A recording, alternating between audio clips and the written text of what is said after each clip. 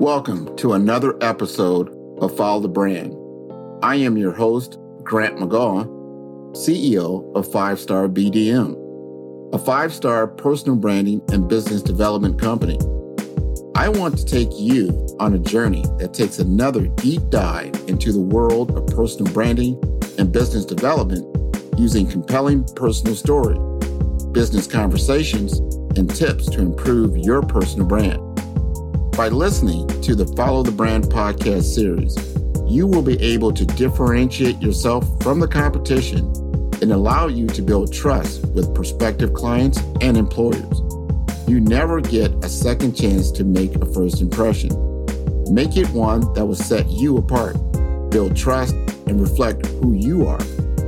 Developing your 5-star personal brand is a great way to demonstrate your skills and knowledge.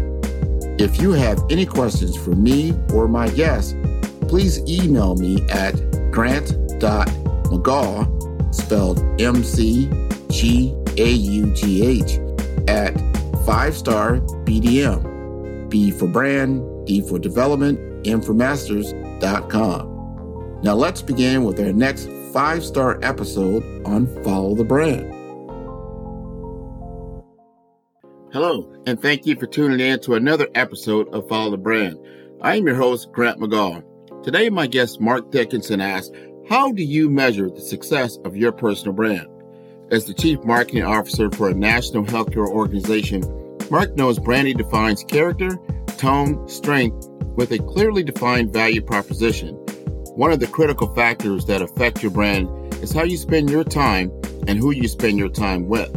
Mark says it is essential to learn to get a broader perspective and drive your life to a point where opportunity meets preparation. Mark Dickinson is a seasoned leader with more than 25 years of management experience. He is the Chief Marketing Officer at Chenmed, a leader in bringing value-based concierge-style healthcare to the neediest populations. In this role, he is responsible for all marketing and advertising efforts to grow the number of patients Chenmed serves. Mark is also accountable for utilizing public relations to expand Chenmed's notoriety and influence across all segments of the healthcare community. Mark has a deep consumer marketing and finance background with an established reputation for delivering sustained profitability across diverse industries. His strategic, creative, and critical thinking balance has enabled Mark to lead major enterprise-wide growth initiatives from conception to completion. Before joining Chenmed, Mark spent more than a decade leading marketing and the membership business at AAA. He is credited with leading double-digit growth in AAA membership and insurance policy sales over 4 years. Mark is recognized as an insightful and thoughtful leader. At its 110th annual meeting in 2013, AAA honored him with a special award recognizing his leadership in fostering collaboration among AAA clubs across the U.S. and Canada. In 2012, Dickinson was voted by the top 100 leaders in his company who most exemplified the organization's core values of teamwork, respect, integrity, and quality. Before AAA, Mark spent many years consulting companies in the healthcare, energy, and financial services industries with Accenture and CSC. Mark earned an MBA at Harvard Business School, an MPP at Harvard Kennedy School, and a bachelor's degree with honors in finance at Penn State. Let's give a warm welcome to Mark Dickinson on the Follow the Brand show, where we are building a 5-star brand that you can follow. Welcome, everyone. You've got to see my next guest. I hope you get an opportunity to see him on video, even though this is a podcast and it's over audio. Mr. Mark Dickinson, he sits in a beautiful office over here in Miami, Florida. I've been there a few times, and one thing that always stands out about his office is his love for the Philadelphia Eagles. I don't know too many people that just truly love their football team as much as he does, but he hails from the great state of Pennsylvania. He has nothing's barred from the conversation when it comes to his beloved Eagles and what he wants to talk about. This is a branding show, right? It's a business development show. But if he gets on here and starts talking about the Eagles, do not be dismay. This is what is part of his passion and what he is all about. But I want to welcome Mr. Mark Dickinson, who has been a part of the Chenmed family for a number of years. He's the chief marketing officer there. And we're going to just have a casual conversation about himself, about the industry, and how we can actually gain some knowledge from that. So without further ado, Mr. Mark Dickinson. Hey, good afternoon, Grant. How are you? Thanks for that generous introduction. I try to do you some justice. And we had a conversation 3 years ago when I was president of NASI Florida. You enlightened me on some things that I thought was impactful.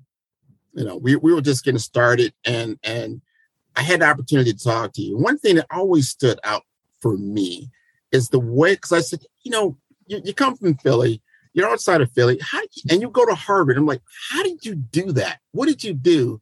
And you talked about branding. Can you elaborate on that? Well, sure. I'll try to. First of all, back to the Philly thing. Philly's not just a place; it's a concept. As you can probably see behind me, that picture on the wall is actually all of the stadiums that the Philadelphia Eagles have played in since the beginning of the franchise. So yeah, you're right. I am a little bit of a Philly sports maniac. I love Philadelphia and its sports. But what I realized as I was coming out of high school and starting college was that I have to find an anchor that I can build on to become successful in life. I had high aspirations. I had big dreams. In fact, I'll never forget, I love cars. And I had this poster on the wall in my dorm room of all these exotic cars and garage doors, open garage doors and exotic cars. And I'm like, the caption was justification for higher education. And, for me, I'm like, well, how am I going to get from where I am today to a point where I can do more than just dream about something like buying an exotic car? And, intelligence was the thing that sort of sprung forward for me. I've got a brain. My brain worked well enough for me to get into college. Maybe if I put the turbochargers behind it, it can help propel me even further. And so it really kind of guided the decisions that I made in terms of how I spent my time and the kind of people that I associated myself with. And when we get to talk further about branding, both those things impact your brand. How do you spend your time and who do you spend your time with? It all gets mixed up into creating a brand around who you are and what people can expect from you. But I made intelligence something that I focused on for my brand very early on. Well, man, and I love the intro when you talk about intelligence, you talked about brand, and you talked about the Philadelphia Eagles. Like, I guess that's all together, and that's an exotic car, because that'll take you places, and it's taking you a lot of different places. So I got a question for you, and that is, if you had to talk to someone right now that wants to pursue a career, I've talked to a number of different people and say, yeah, I want to be a chief marketing officer. And I'm like, whoa, no, do you know what that's all about? And you are a chief marketing officer. You've been, in several different roles in your career. What would you say to somebody that wants to pursue a career similar to yours? Well, it's interesting. I guess I would say a couple things. The first might be, if you're interested in becoming, the head marketing leader in an organization, pathway number one is to really spend your time understanding how products are bought and sold, understanding consumer motivations and behavior, understanding how markets work, sort of from an economics point of view. I think a lot of those things come together in informing a point of view about marketing and can actually help you, even if you're starting as a marketing analyst in a company. It can help you get a broader perspective and picture on the process. So that's pathway number one. And then you continue to grow and to learn and to take promotions up the ladder to a point of leadership. But the other pathway that I think is equally viable, and it's actually the one that worked for me, was kind of having a plan, but then being open and flexible to follow opportunities. For me, my marketing journey started in the early 2000s when I was a finance leader at a company. And so here I was responsible for things like, treasury and risk management. And the CEO approached me one day and said, "You know what, Mark, you seem like someone who might be good at marketing kinds of ideas, even though you've not really worked in marketing. Is that something that might interest you? I'm looking at making a change in our marketing leadership team." And I said, "Gee, I never really thought hard about it, but I've always been fascinated by marketing, even though I wasn't working as a marketer." So we agreed that I would give it a try. And that was, I think, in 2001, 2002. And so 20 years ago, that was sort of how I got into marketing. And I found that once I started to really immerse myself and study great marketing organizations and, how do they do things? How do they understand what works and what doesn't? How do they measure success, et cetera? The more I loved marketing. What I came to love most about marketing was the fact that it's so analytical. Most people think about the creative sides of marketing.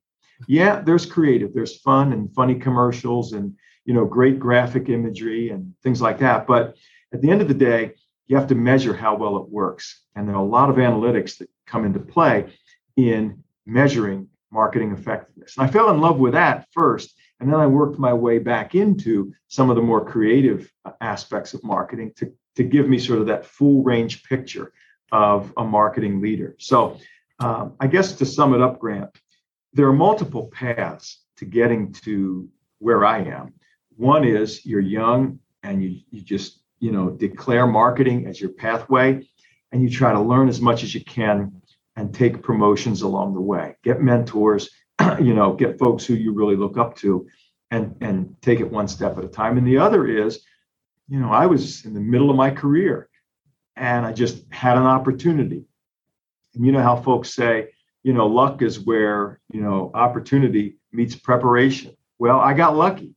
I was prepared and I had an opportunity that just presented itself and I took it. And, that was 20 years ago and I'm still loving, what I do. That is so interesting. So if I'm hearing you right, you're saying you did not go to school for marketing. Were you a finance major? Were you a business major? I sure was. I majored in finance with a minor in economics. And my jobs that I took after college, all the way up to that finance leadership role, were in sort of either economics or finance. I spent a while as a management consultant, but never doing marketing assignments, even when I was a management consultant. I was doing sort of process management. I was doing different kinds of assignments, but I literally had never worked in marketing. So, sometimes though, I'll tell you, Grant, sometimes, how you show up and how you carry yourself with people can say even more than your resume and your background. In other words, the CEO, when he called me out, he saw something in me that could become a marketing leader that wasn't evident by my history and my background. Maybe it's because I dressed well and I presented myself well. Well, marketing's all about presentation. So if you don't present yourself well, how are you going to present the company well? So who knows what it was, but there were cues that he took from my personal brand that caused him to say, I want to pluck this guy to lead marketing for us because I think he's got it in him, even though he's never done it. I think that is so interesting. And when you look at the definition, even of a chief marketing officer, it'll tell you that your primary goal is to generate sales for the organization. That's the metric, right? And I guess you move around, you do certain things, and then you've got something that's measurable and then manageable. And having that finance foundation, that financial foundation, I think it's wonderful because that's obviously that's the way we measure growth and success. Wanted to know, because I know my audience wants to know. I wanted to know this. I couldn't wait to have this interview with you because I want to understand the difference. And you kind of alluded to it already. What is the difference between branding and marketing? Well, those two terms are often used interchangeably, but there is a nuance, the difference between the two. Branding is really all about defining who you are. It's largely an internal exercise. So whether you're branding yourself or you're branding a company, branding is about defining, the character, the tone, the strengths. What do you want to exude or to come through when the particular asset that you're going to market is presented? The product, the service, the person. That's the brand, right? Marketing is sharing that branding with the world. So marketing is the verb. Brand is sort of a noun. Marketing is the verb. We take the brand and then we promote it through various channels, whether it's digital or social or outdoor, television, radio, print, what have you. That's marketing. But branding is an important first step, right? You don't want to get out and start marketing something that hasn't been clearly defined in terms of the brand. The brand is the promise that is being made. Like what should the consumer expect to get when they buy whatever you're selling? That's the brand. That's the proposition. So you have to define the brand first, and then you've got something that you can market. Does that make sense? Does that help? That makes 100%, because I see branding is an exercise, it's a strategy. You have to understand it. And then when you promote it, you expand upon it. You begin to communicate it to someone else. That's the actual marketing. That's the doing of that service. I like that. So now I got a good question for you, because I want to, as I look at in the Mark Dickinson world, how do you define your brand? Boy, how do I define my brand? I'll tell you, from a personal brand perspective, these are really characteristics, right, that I hold as really important and dear to me. And they're ones that if someone were to ask, do you know Mark Dickinson? Do you know that guy? You ever meet him? You ever spend any time with him? Someone said yes. These would be things that I'd hope they'd say about me. So that defines my brand. The first thing is trustworthiness. I'm trustworthy. In other words, you don't have to listen to what I say. You can just watch what I do, and you'll affirm that I'm trustworthy. If I say something, it's what I mean, and it's what I'll do. So that's the first aspect of my brand. The second aspect is that I'm reliable. I was when I was just out of college, I volunteered with the Big Brothers Big Sisters organization in Washington, D.C., where I was working, and I was a big brother to two young boys in the district, and we'd get together one or two times a week. I'd help them with their homework. I'd take them on little field trips, and we'd do things together. I'd just sort of talk to them, just sharing my experience, trying to be a big brother. And I did this for the 3 years that I was working in Washington. And then I got into graduate school and needed to leave Washington to go up to Harvard to do my graduate work. And I'll never forget sitting down with the boys and telling them that, I was really sad, but I was going to have to leave, them. And I was confident that they would become, phenomenally successful men. And, they're really on a good path and keep up the great work. And, the older boy, who was 12 at the time, he broke down crying when I told him that I was leaving. And I felt bad. I knew it was probably going to be difficult for them, but I didn't quite know why. And when I said, Stefan, man, I feel really bad. Don't cry. It's going to be okay. And what he told me next really solidified my commitment to sort of my second brand principle, which is reliability. He says, you know what? He says, you're the first and only person in my life who has always done exactly what you said you would do. So if you told me that you were going to be here to pick me up on Saturday at 3 p.m., I could set my watch by that. You were going to be here, and you were going to be here Saturday at 3 p.m. And we were going to do what it is you said we would do. And just the impact that a small thing called reliability had on this young boy's life, it sealed it for me that that's actually pretty important, and it's not something to take for granted, that people can count on you to be reliable. And that goes for your personal life as well as your professional life. And then the third part of my personal brand that I sort of lean on is just graciousness. I believe that life's hard enough for all of us. We need to afford one another a measure of grace. Somebody had grace with us that helped us to get to where we are in life through all the mistakes and challenges that we had.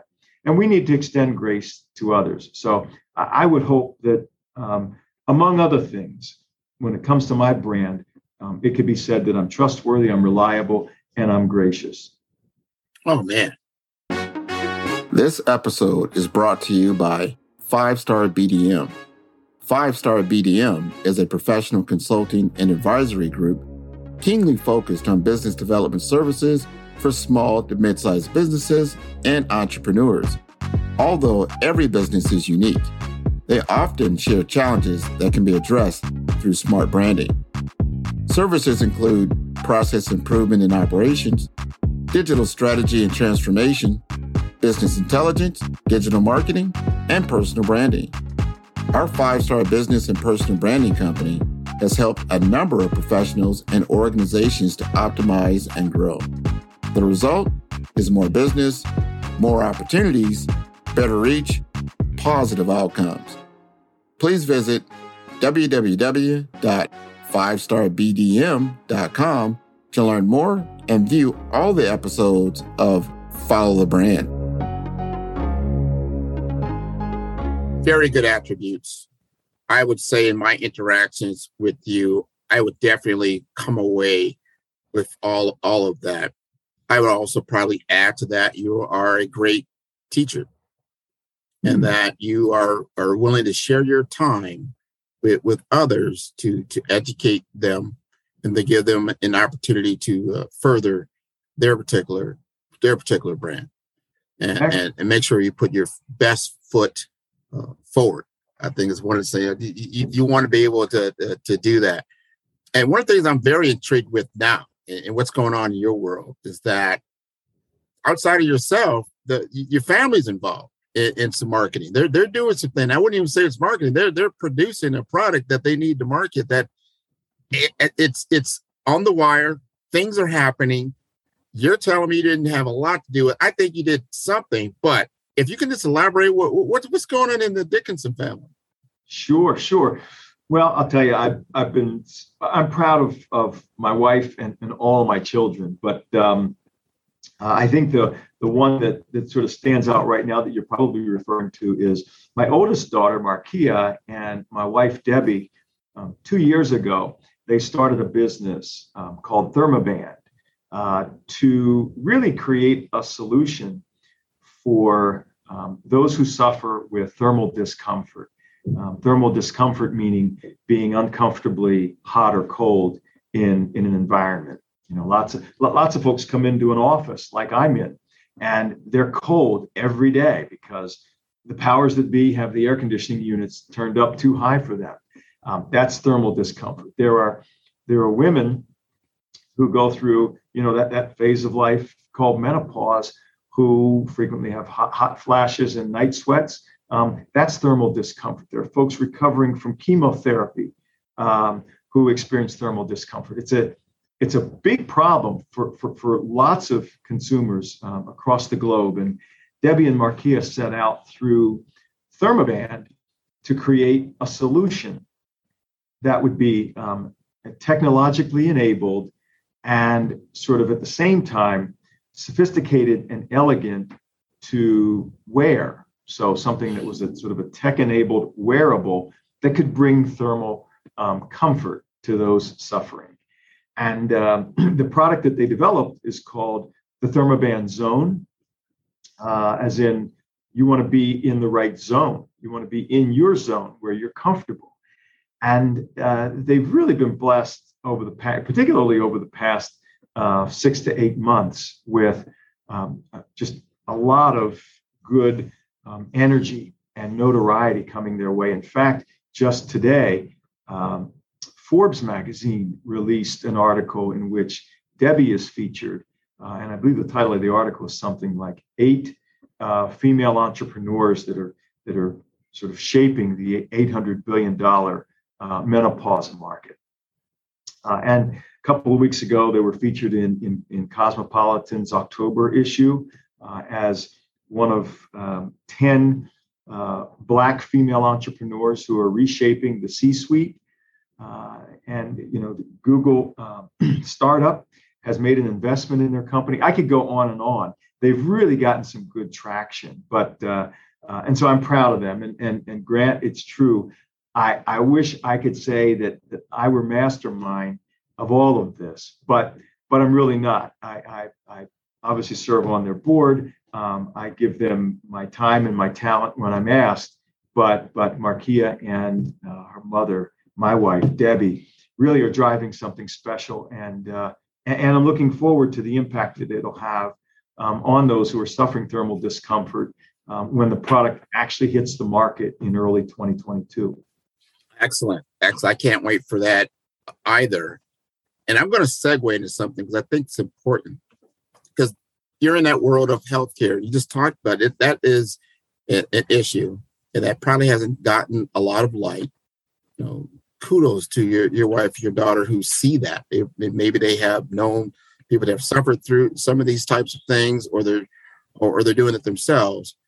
But in your world of Chenmed is a national provider of healthcare, specifically for in that realm of people on Medicare, the elderly, some of the more disadvantaged when it comes to affordability and things of that nature. And you're growing a brand throughout the nation that, especially now through this almost 2 years of COVID, that people have put a lot of light on the disparity of care, specifically a lot of people who are elderly, a lot of people who are of color, and that type of thing.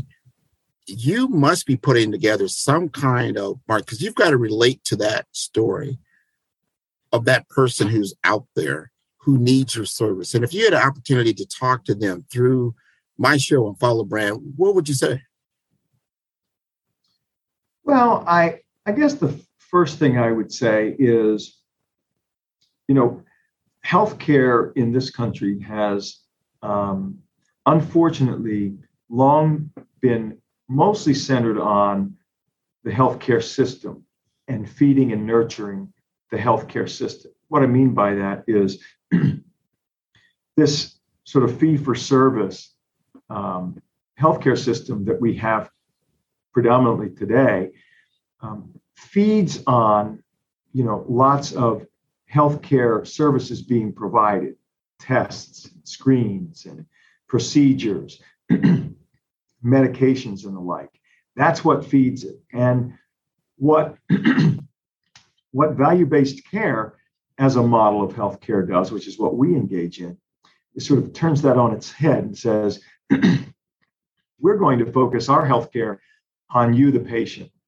We're going to get a sort of comprehensive understanding of your health and of your health needs, and then work proactively to try to improve your health and to keep you healthy. Interestingly, that's not the way the traditional healthcare system is set up to work. The traditional healthcare system is set up to catch you when you're sick. Something goes wrong, you've got an issue, something starts hurting really bad, you go in, the healthcare system fixes it. How we approach it is we want to help you avoid things going wrong. We want to help you, again, get healthier and stay healthy so that you can enjoy, number one, more healthy days, which are sort of days where you're not laying in a hospital bed, for example, and also enjoy more productive years of life. I don't know many folks who wouldn't rather spend, 10 years with their grandkids as opposed to 2 years with their grandkids. More is better if you're living a good and healthy life. And that's what we at Chenmed work hard every day to deliver for our patients. Man, that's wonderful. And I'm very glad that you're doing that. I've got a lot of elderly people in my family, and these types of things you think about, like you said, until you have an emergency or something to that effect, you don't engage with the healthcare system. You're not very knowledgeable of it. And then you just don't know what you're going to experience. So it feels good that you're working with an organization that truly cares about you and wants you. They're incented for you to be healthy. I think that's wonderful. It's wonderful. Yes, well, Grant, on that point, that's an important point. We don't make money by writing, more scripts or by making more referrals to specialists or by having patients come into our offices more times throughout the year. In fact, we lose money when too much healthcare is consumed, right? We're what's called a full global risk provider, which means that we take a capitated payment from the government to care for a patient. And then we're responsible for all of the costs of caring for the patient. So the incentives are aligned to try to help a patient, be as healthy as they possibly can, because setbacks are expensive. They're expensive for us, but they're also expensive for the patient who has to endure, the discomfort of time away from their home in a hospital or other setting. And, in a state where they're not feeling, fully fulfilled. So for us, it's an important sort of nuance that the incentives really are aligned so that when the patient feels good, the patient's healthy, we do better as a business. And that's how it should be. We shouldn't do well, even though our patients are doing poorly. Absolutely. 100% agree with that. We're getting to the end of this particular episode, which has been phenomenal. I really thank you for taking the time to speak to us. Before we leave, I would like you to, there's probably some questions I have not asked you that you might want to talk about that, and specifically, if you were talking to that person who's maybe they just got done with their undergrad, maybe they're looking at a graduate, they're looking to do something in their career, how would you frame a conversation for some inspiration to help them move that ball forward? Well, I guess the first thing I would say, given the perspective I have at this stage in my career, is, wow, really take a moment to embrace the incredible opportunities that are in front of you at this stage of your career, because you're just starting. You don't.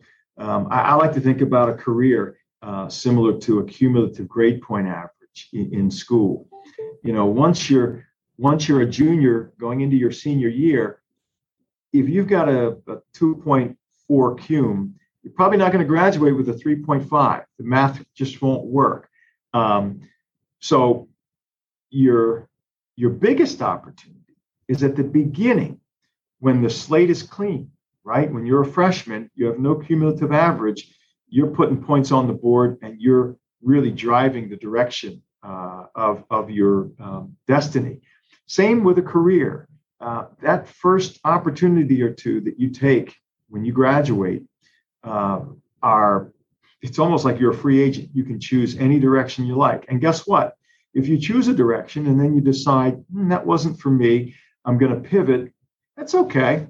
It's no cost. Why? Because it's a year or two, maybe 3 years of what will be a long career. So don't be afraid to say, I got that wrong. I'm going to pivot and move in a different direction, because you don't have many credits on your cum.